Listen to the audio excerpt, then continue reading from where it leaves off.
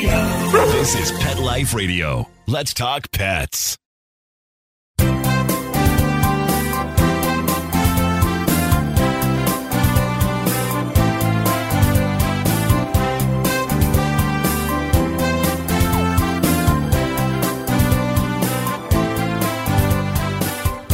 And welcome here live with Dr. Jeff Werber, your host for the next 30 minutes here on Pet Life Radio's Ask the Vets with Dr. Jeff. We're here live on Pet Life Radio and my Instagram Live. We're here for you. We're here for your pets, which means if you have anything you want to talk about, you gotta let me know. For Instagram Live, it's so easy. You just type it in and I'll my sister said, yes, I can call her Beth. Anyway, so as you know, it's a couple of easy ways to get a hold of me here at Pet Life Radio. First of all, 877-385-8882. Once again, 877-385-8882. But better yet, join me here live on Zoom.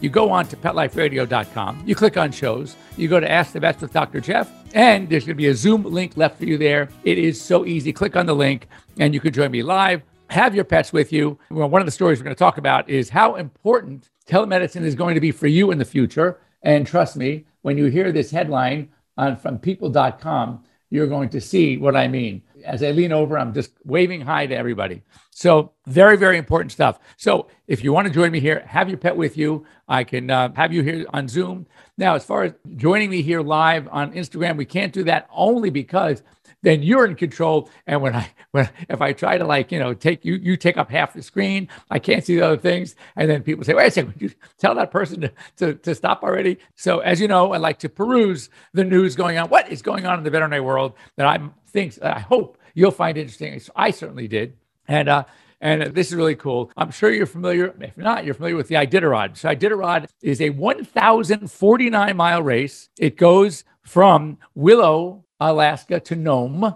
You have the mushers, which are the guys that are riding the sled. You have the teams of dogs, and these are Arctic breeds, typically Malamutes and Huskies, but Samoyeds. There are a lot of different Arctic breeds that are running this thing. Anyway, people are always worried about, it's sort of like those that are sort of against dog racing and horse racing because of how they're handled. And horses love to run. And if you ask the horse, do you like to run? They go, heck yeah. I think greyhounds love to run also, but being bred for that, it's like, I don't want to go there. It's a very, very controversial issue.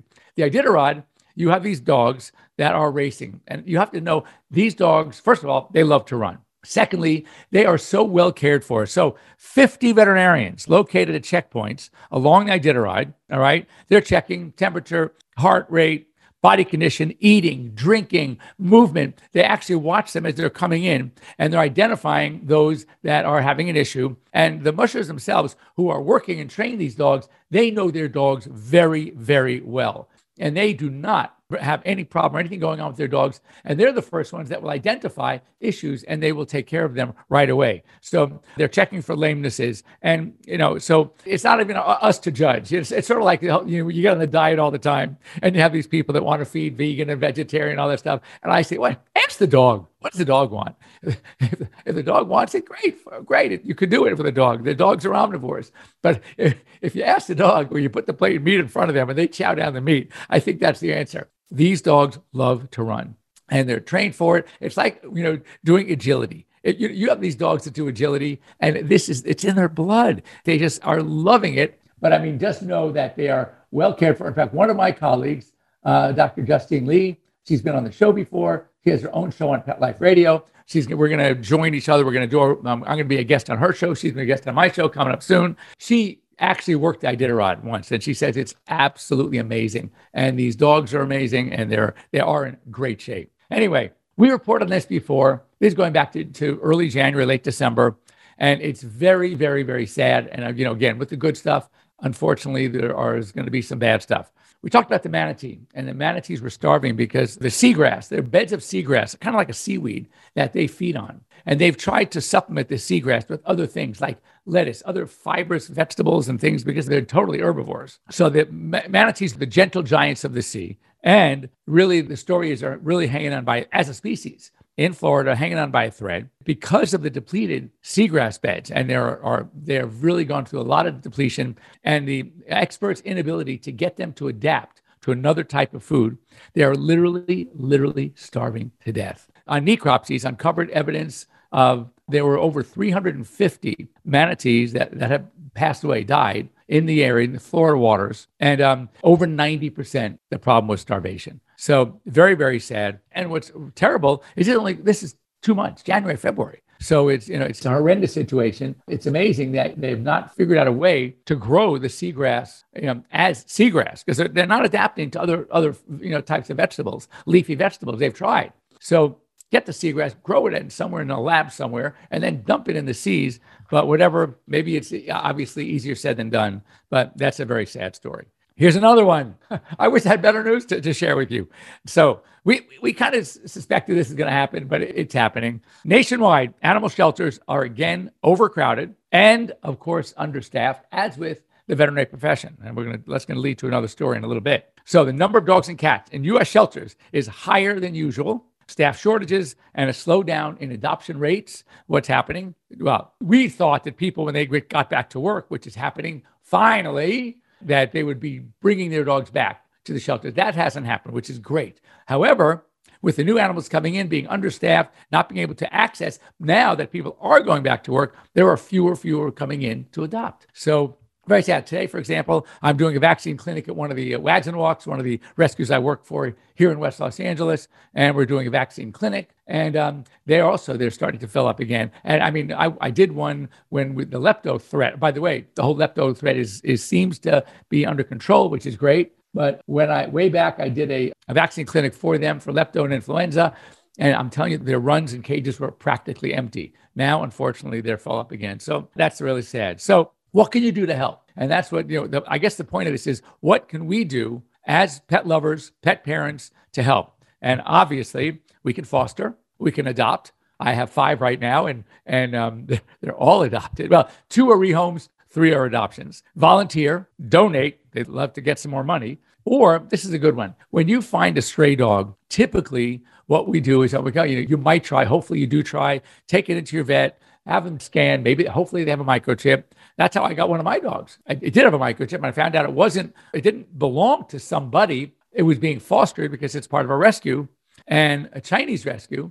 In fact, maybe that's the one, Jojo Lee's. That's what I'm going to bring on. You have to see this dog. She is the sweetest thing ever. So what's happening is these dogs, when they go to a shelter, their chance of getting adopted are not great. And they keep them, unless it's a no-kill shelter, they keep them for a certain amount of time. And then they, unfortunately, if no one's interested, they have to say goodbye, which is a sad thing. So don't take them to the shelter.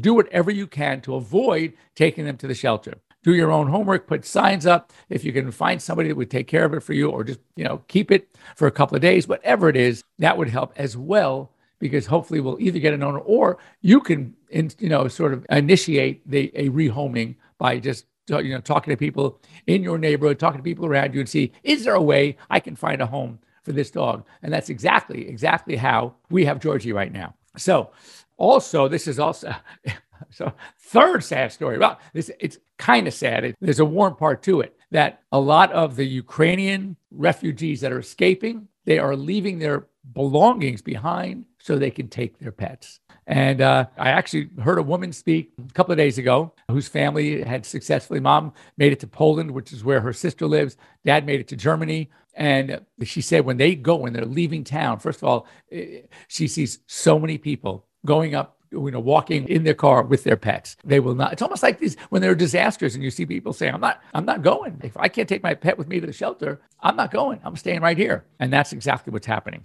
So again, it's something that's sad that they're even having to go through this right now, but it's heartwarming to know that for whatever they have, their pets are the most important thing to them. With their families, the pets are part of the family. So that's really nice.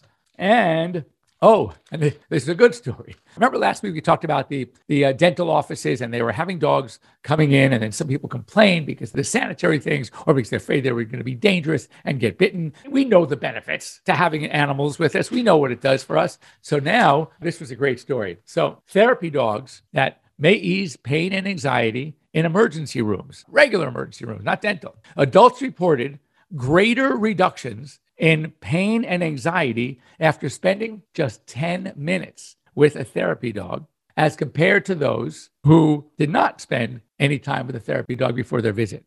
And again, as we know from my friend Marty Becker's book, Healing Power of Pets, the amazing effect that pets have on us as far as our own health, whether it is lowering blood pressure, lowering cholesterol, for kids being raised with dogs, they do better in school.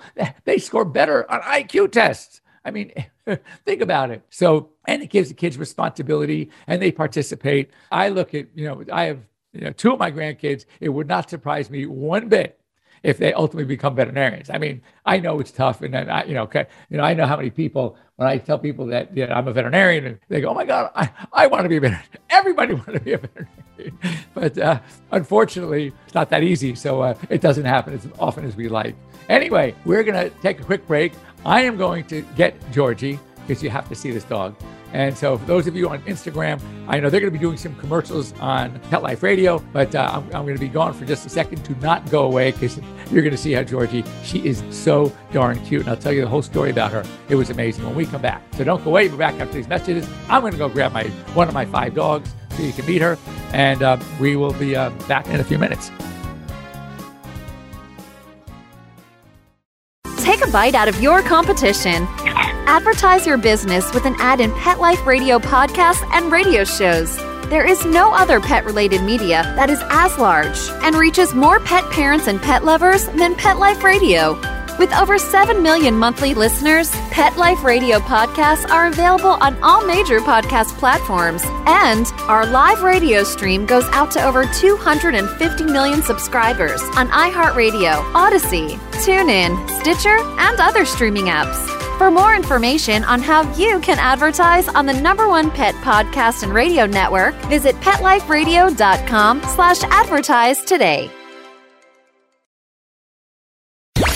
Let's talk pets. Let's talk pets On Pet Life Radio. Pet Life Radio. PetLifeRadio.com.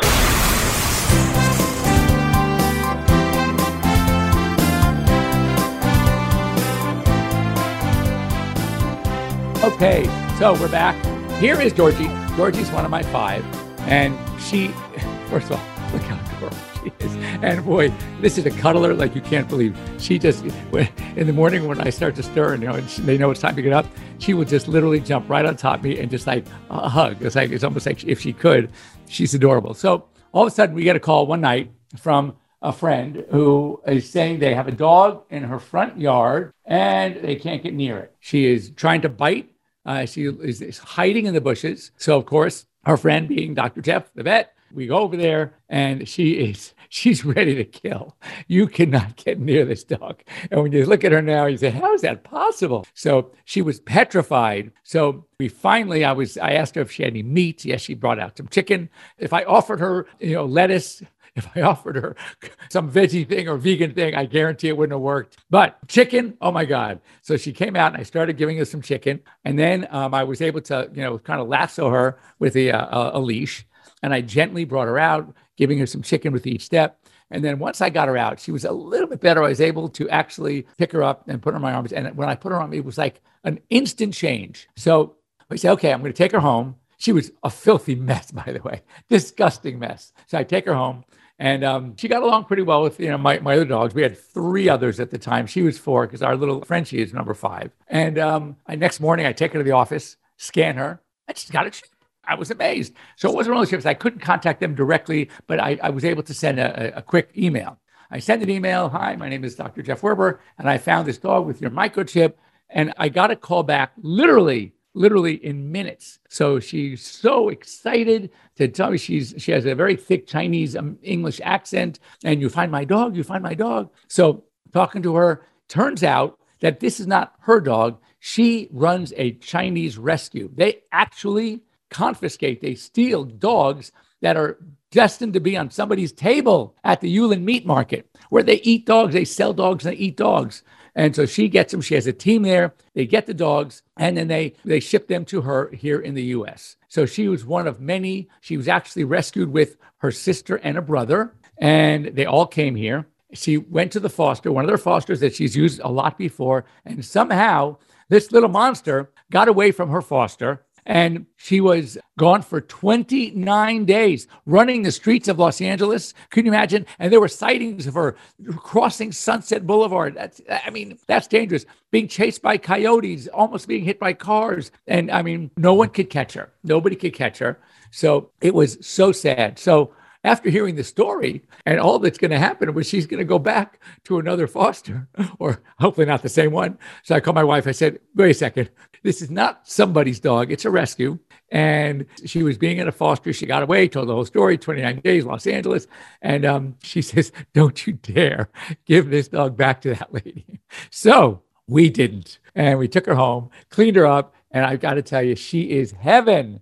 So it's great. And so it also turns out one of my friends and neighbors, they live like 3 blocks away, has her sister, that's Peanut. And then we find out the brother is in Los Angeles also. We got together one day, all 3 of them. Oh my God, it was so cute. So this is one of my cute dogs. Somebody wanted to, Jojo Leeds wanted to see my cute dogs. How cute. And she gets along great with them. And she's the only girl. She is so gentle. Like when my dogs, like you put the food down and they like attack it in 2 seconds. She sits there and she waits. And I literally have to call her over to the food. It's almost like she's afraid to eat right away. But once she is eating, if one of the other dogs come near her, she'll let him have it. She's not taking crap from anybody. So anyway, so she's Georgie, and we adore her. And so it's a lot of fun having her. So, okay, Georgie, you can go run. You can sit and play.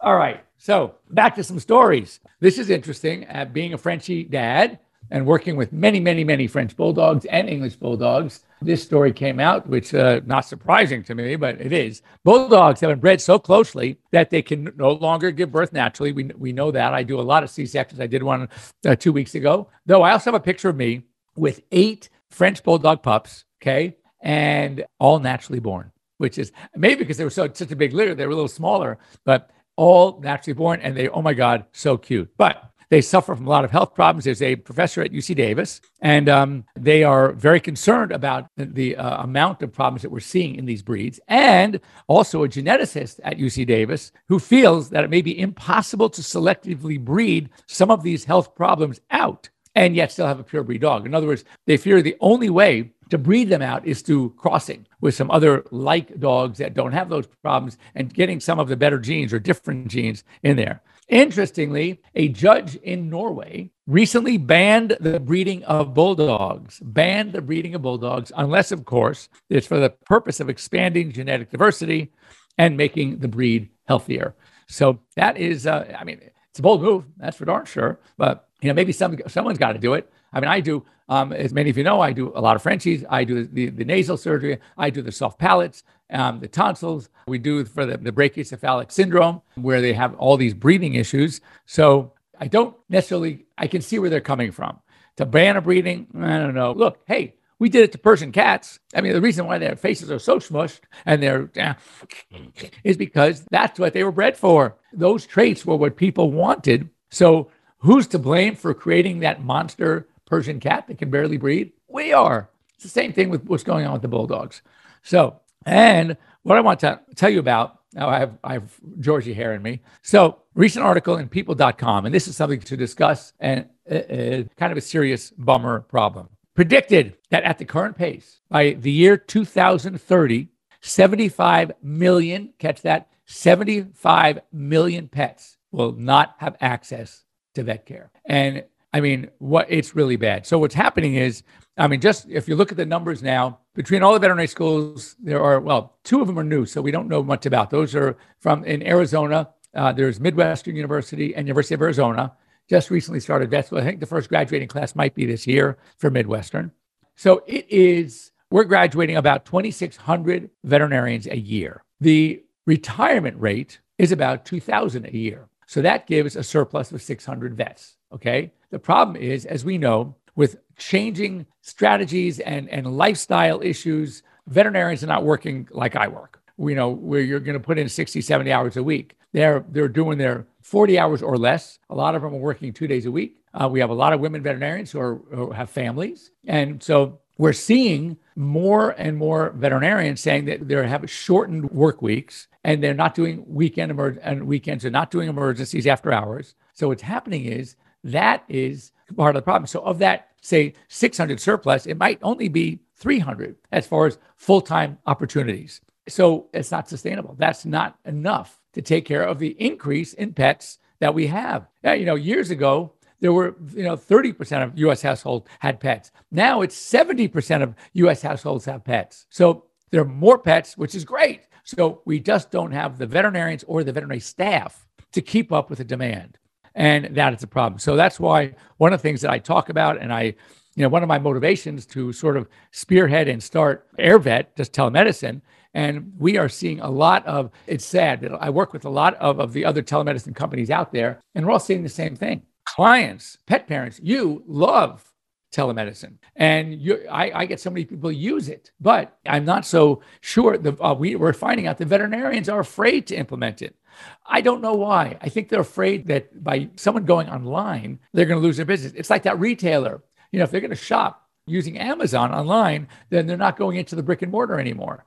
And I think that might be the issue. What they don't understand is when it comes to medicine, there are a lot of things that we can do to educate, to help, to inform, to guide, but we can't treat. For some things, you need those blood tests, you need the x-rays, and you need the teeth cleaned. You need those injections. So you're going to go in. So, I'm saying, guys, right now, the average person sees their veterinarian only 1.6 times a year. 1.6. Now, I know for those of you listening, are you kidding? I see Werber 1.6 times a week, but that's not the norm. So unfortunately, it's not the norm. So what I'm saying is that using telemedicine and giving more potential touch points between pet parent and virtual doc, then they're going to realize the importance, and they're going to see their vets even more. And trying to convince veterinarians of that has not been an easy task. But what happens to the 75 million people that I'm not going to have access to seeing their vet? That's where telemedicine comes in. So we are doing a big push trying to bring telemedicine directly to the consumer. So if the veterinarians aren't going to adopt it, and if your vets out there are not going to adopt it, you need to talk to them, because it's something that's only going to help their relationship with their own clients.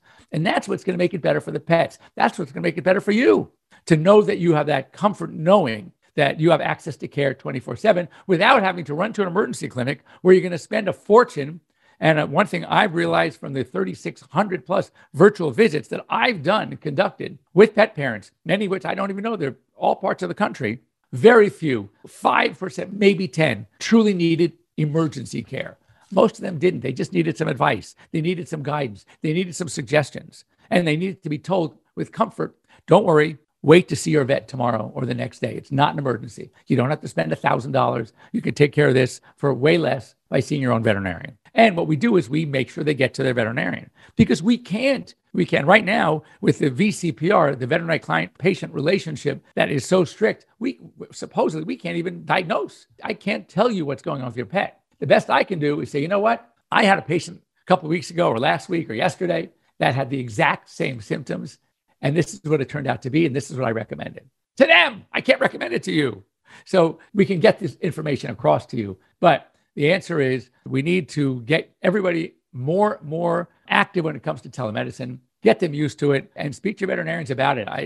I wish veterinarians weren't so close-minded sometimes. They're so afraid that they're going to lose business. And I'm trying to tell them, no, doc, you're going to be busier, which right now they don't want. And the emergency clinics, by the way, they don't want those cases of not emergencies, because the ones that are really emergencies, that are sitting in a car in a parking lot and waiting for literally hours to be seen, hours, they don't want that. They want to help the ones that really need help now and not be bombarded with cases where it wasn't an emergency, where they could have waited. They see your doc tomorrow.